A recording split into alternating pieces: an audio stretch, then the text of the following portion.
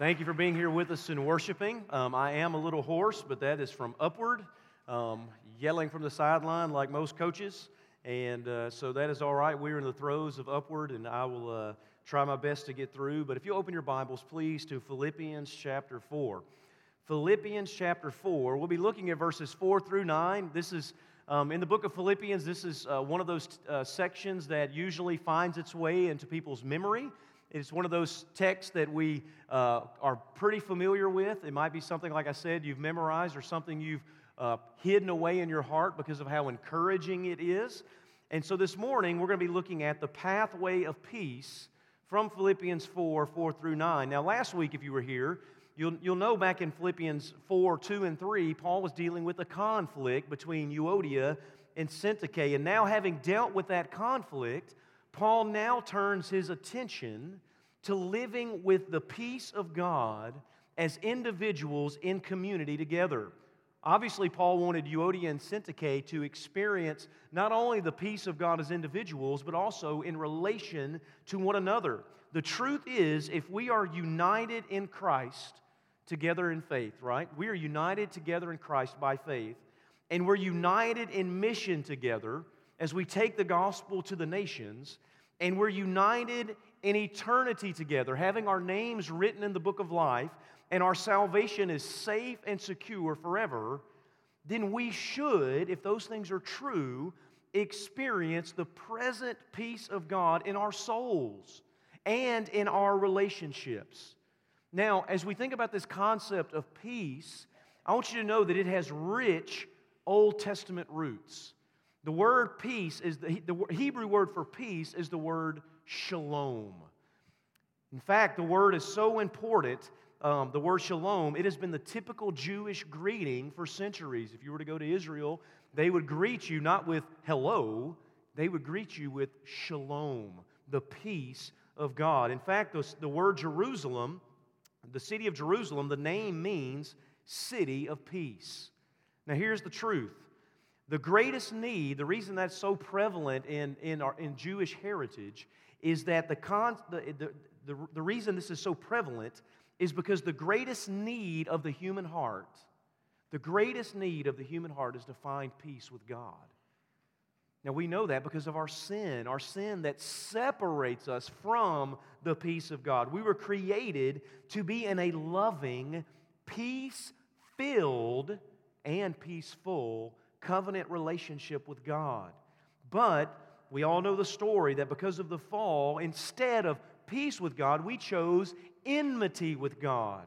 And the story of the gospel is the story of how sinful people can ultimately find peace with God. And a peace with God that ultimately pours over into peace with other people. If you were to read Ephesians, at the end of Ephesians 2, you would see that that's Paul's entire argument there, that when you come to Christ and you find peace with God, you will ultimately find peace with other people. And this morning, we're going to see how peace matters to the church at Philippi. Look at Philippians 4, verses 4 through 9. Look what Paul says there. He says, "Rejoice in the Lord always. And again I will say, rejoice. Let your reasonableness be known to everyone. The Lord is at hand. Do not be anxious about anything, but in everything, by prayer and supplication, with thanksgiving, let your requests be made known to God. And the peace of God, which surpasses all understanding, will guard your hearts and minds in Christ Jesus. Finally, brothers, whatever is true, whatever is honorable, whatever is just, whatever is pure, whatever is lovely, whatever is commendable, if there is any excellence, if there is anything worthy of praise, think about these things. What you have learned and received and heard and seen in me, practice these things, and the God of peace will be with you." May the Lord add a blessing to the reading of His text. I want to give you three sections as we work through this, but I want you to notice first the promise of peace. Look there at verse 7 and at verse 9. Look at verse 7. It says this. He says, "And the peace of God, which surpasses all understanding, will guard your hearts and minds in Christ Jesus. Notice the word "and" at the beginning of that phrase. And the peace of God. Now look at the end of verse 9. He says there, and the peace of God will be with you. These are the promises of peace. But the question is, what kind of peace is God promising to the Philippians and to us? What kind of peace is this? I want to tell you three qualifiers here, or three descriptions. First, it is a divine peace. It is a divine peace. Paul says that this is the peace of God.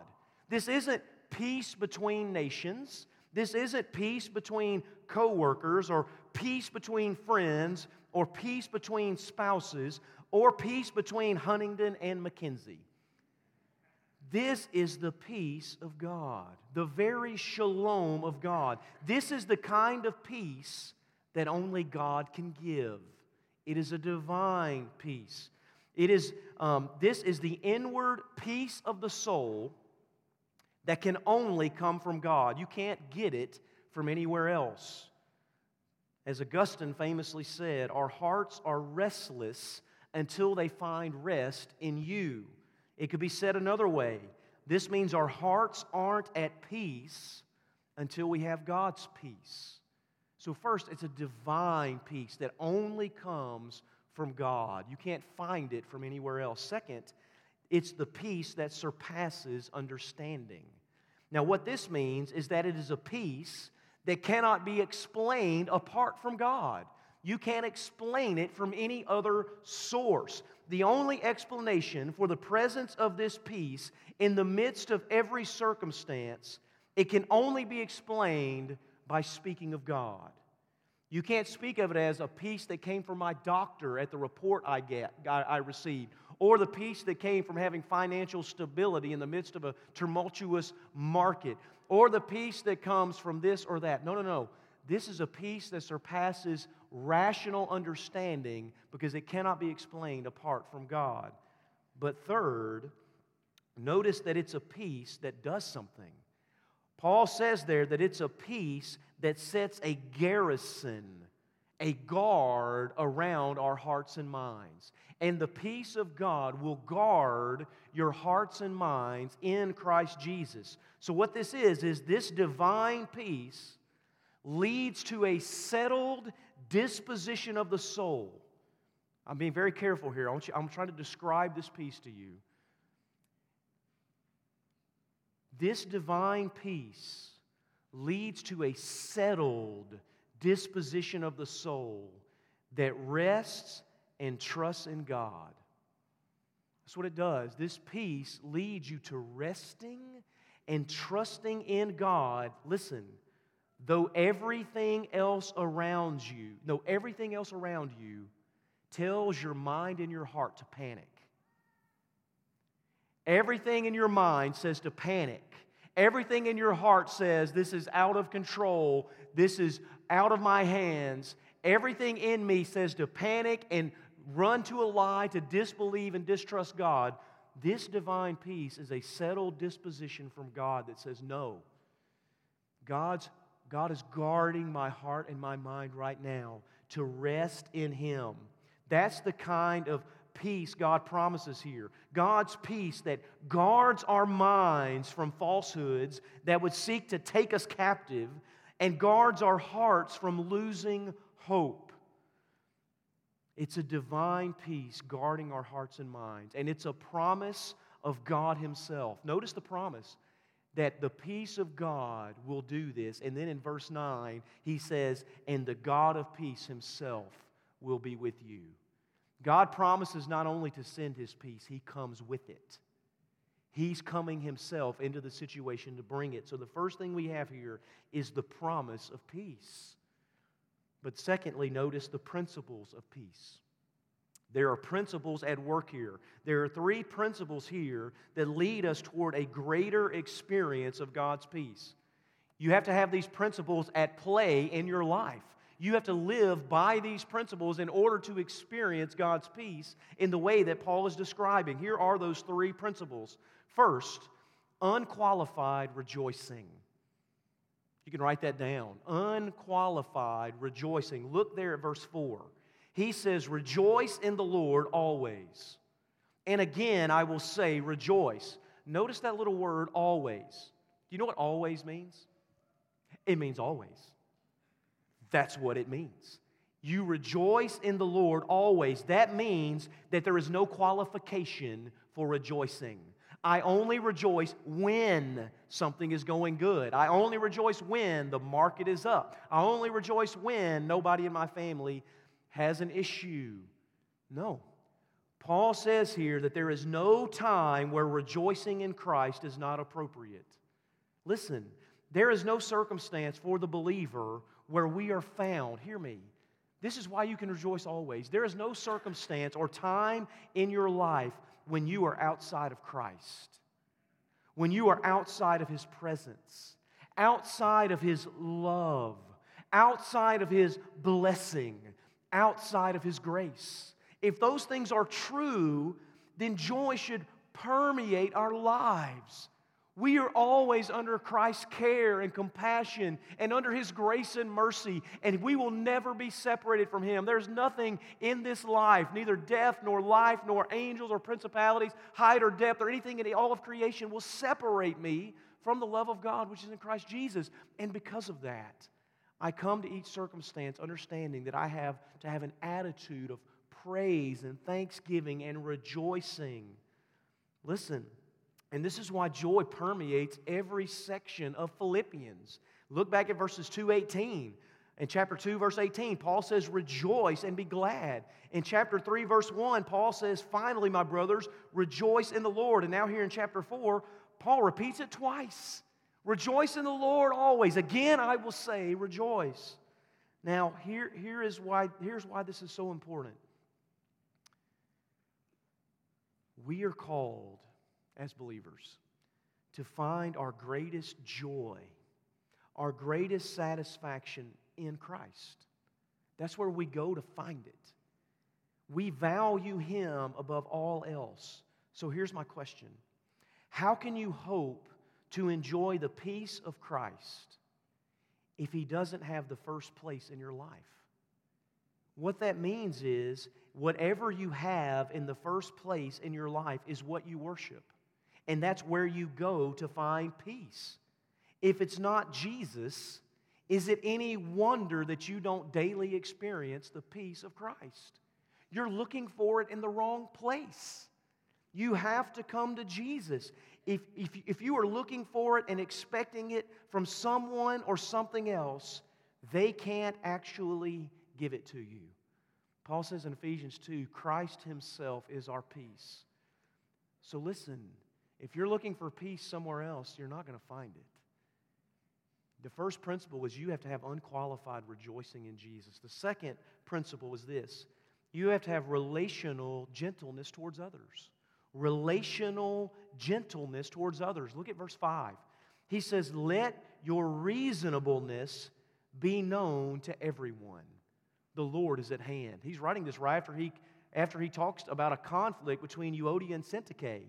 He's like, y'all need to let your reasonableness, your gentleness towards each other be known to everyone. Why? Because the Lord is at hand. Jesus is going to return, and it won't matter then.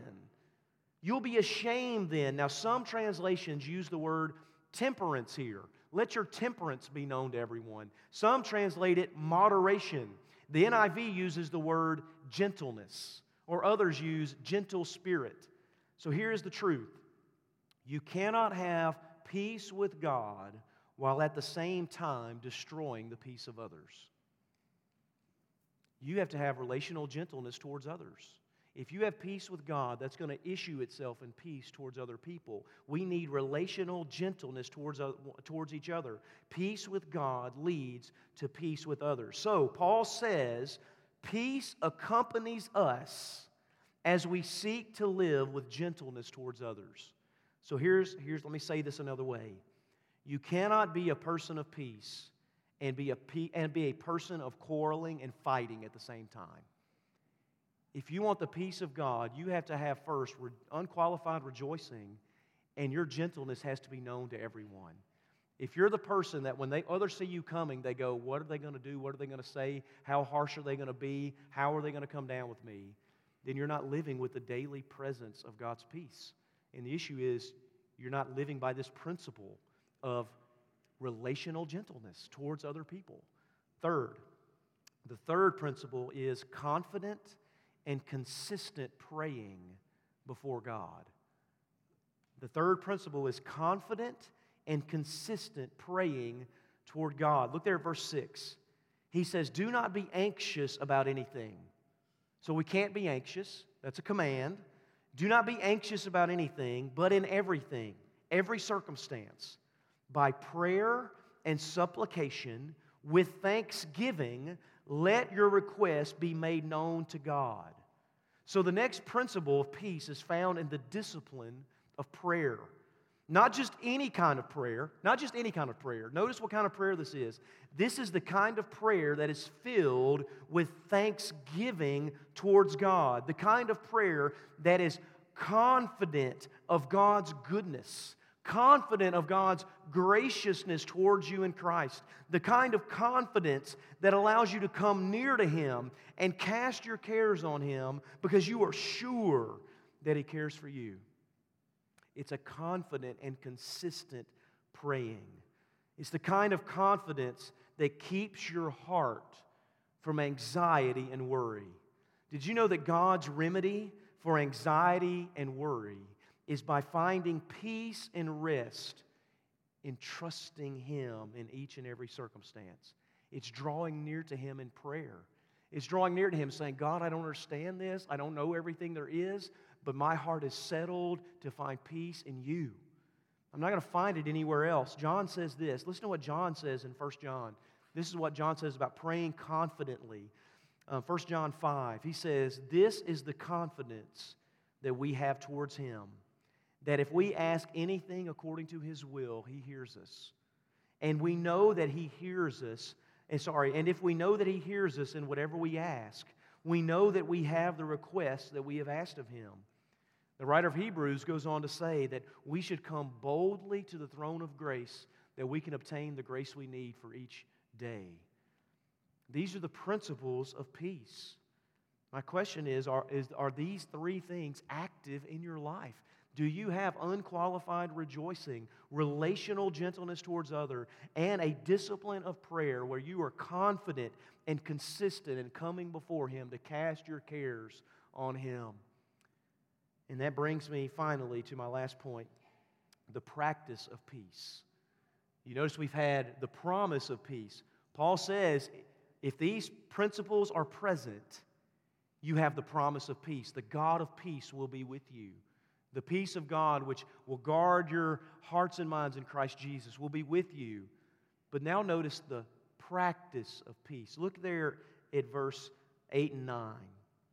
He said, finally, brothers, whatever is true, whatever is honorable, whatever is just, whatever is pure, whatever is lovely, whatever is commendable, if there's any excellence, if there's anything worthy of praise, think about these things. And then he says, what you have learned and received and heard and seen in me, practice these things, and the God of peace will be with you. Now notice here that Paul connects right thinking and right practices. Right thinking and right practices with knowing and experiencing God's peace. That if you want to experience God's peace, there has to be right thinking and the right practice of these principles. He says that there are certain thoughts that should fill our minds, and there are right actions and behaviors to be practiced. Then the God of peace will be with you. So here's the question. How should we think? What should be the life of our mind in Christ Jesus? Paul lists here 7 qualities, 7 virtues that are God-honoring and Christ-exalting that should fill our hearts and minds. He says there, first, we're to think of the things that are, number 1, true. What that means is things that are trustworthy and dependable, not things that are false, not things that lead our mind toward unbelief, but things that lead our mind towards greater faith in Christ. Second, we're to think of things that are honorable. This means things that are worthy of respect, things that are noble and good. Fill our minds with things that are honorable. Third, he says things that are just. This means to think on the things that treat God and others rightly. I should not think of things that demean God, dishonor God, or think of things that mistreat other people. Fourth, things that are pure. Now, this is closely related to the word for holiness. This means we're to think of the things that are undefiled and good in relation to God. Fifth, things that are lovely, things that draw love out of us, not things that draw out anger. If there are things that are causing you to anger, don't dwell and think on these things. Think on things that instead draw love out of you, that cause you to respond in love. Verse 6, things that are commendable. This means things that are admirable and attractive to us, that we can commend to others. And seventh, things that are excellent. Things that are morally excellent and worthy of praising God for. Now here's the bottom line. Here's the bottom line. The bottom line is that we must think on the things for which we can praise God. Dwell on the things, fill up our minds upon the things that we can praise God. Now, here's the application. You have to make sure you guard your mind and your heart in Christ Jesus. You have to protect your thoughts. Paul says he takes every thought captive for Christ. We must not allow our thought life, hear me, you must not allow your thought life to be determined and controlled by the world. If you watch the news 24 hours a day, I can tell you what kind of thought life you're going to have. Your mind is going to be filled with everything the news says your mind should be filled with. Anger about this, upset about this, outrage about this, horror about this. You cannot let the world determine the way you think. You have to come to God's Word and say, Lord, I'm going to fill my mind with the things that are true and honorable and just and noble and commendable and bring love out of me instead of anger.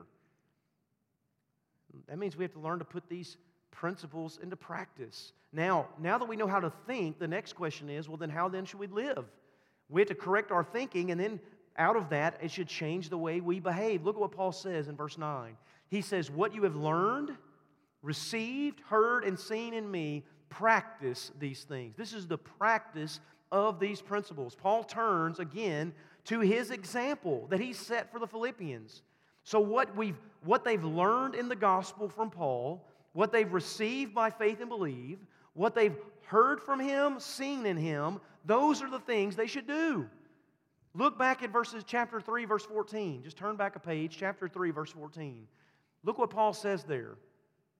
He says, I press on toward the goal for the prize of the upward call of God in Christ Jesus. And then he says this is interesting.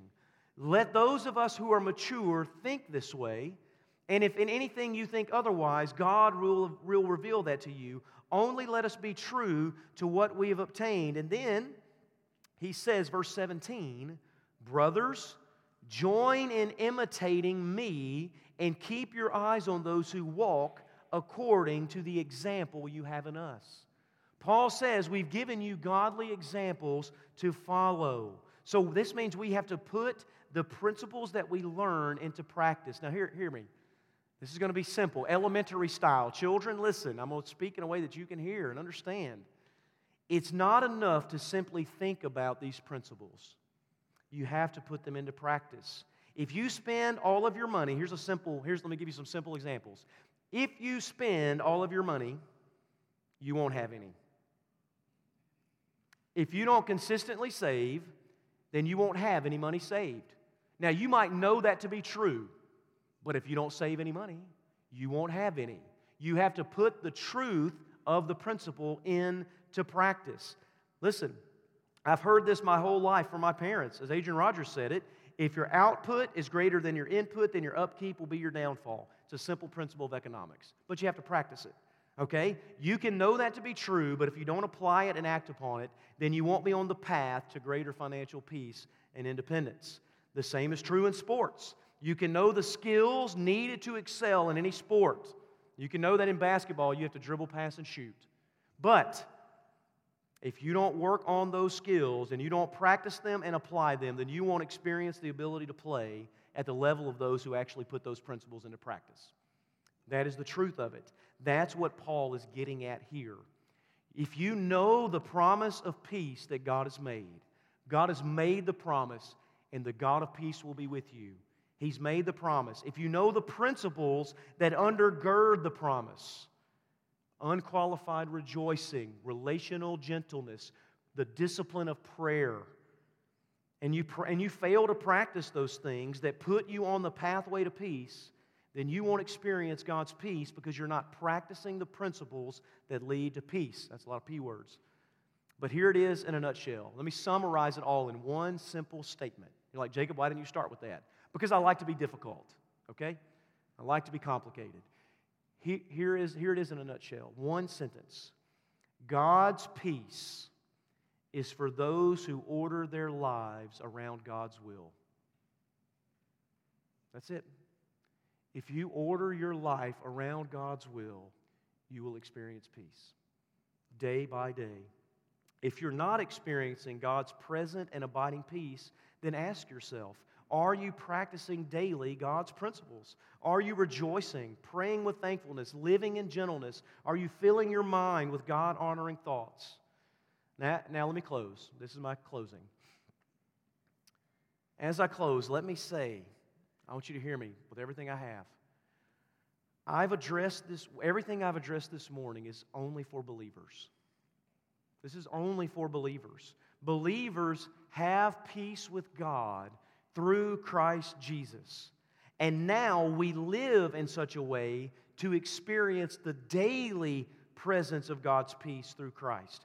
We live in peace with God, with one another, as we submit to God's Spirit and His Word. But if you're not a believer, you need to hear this.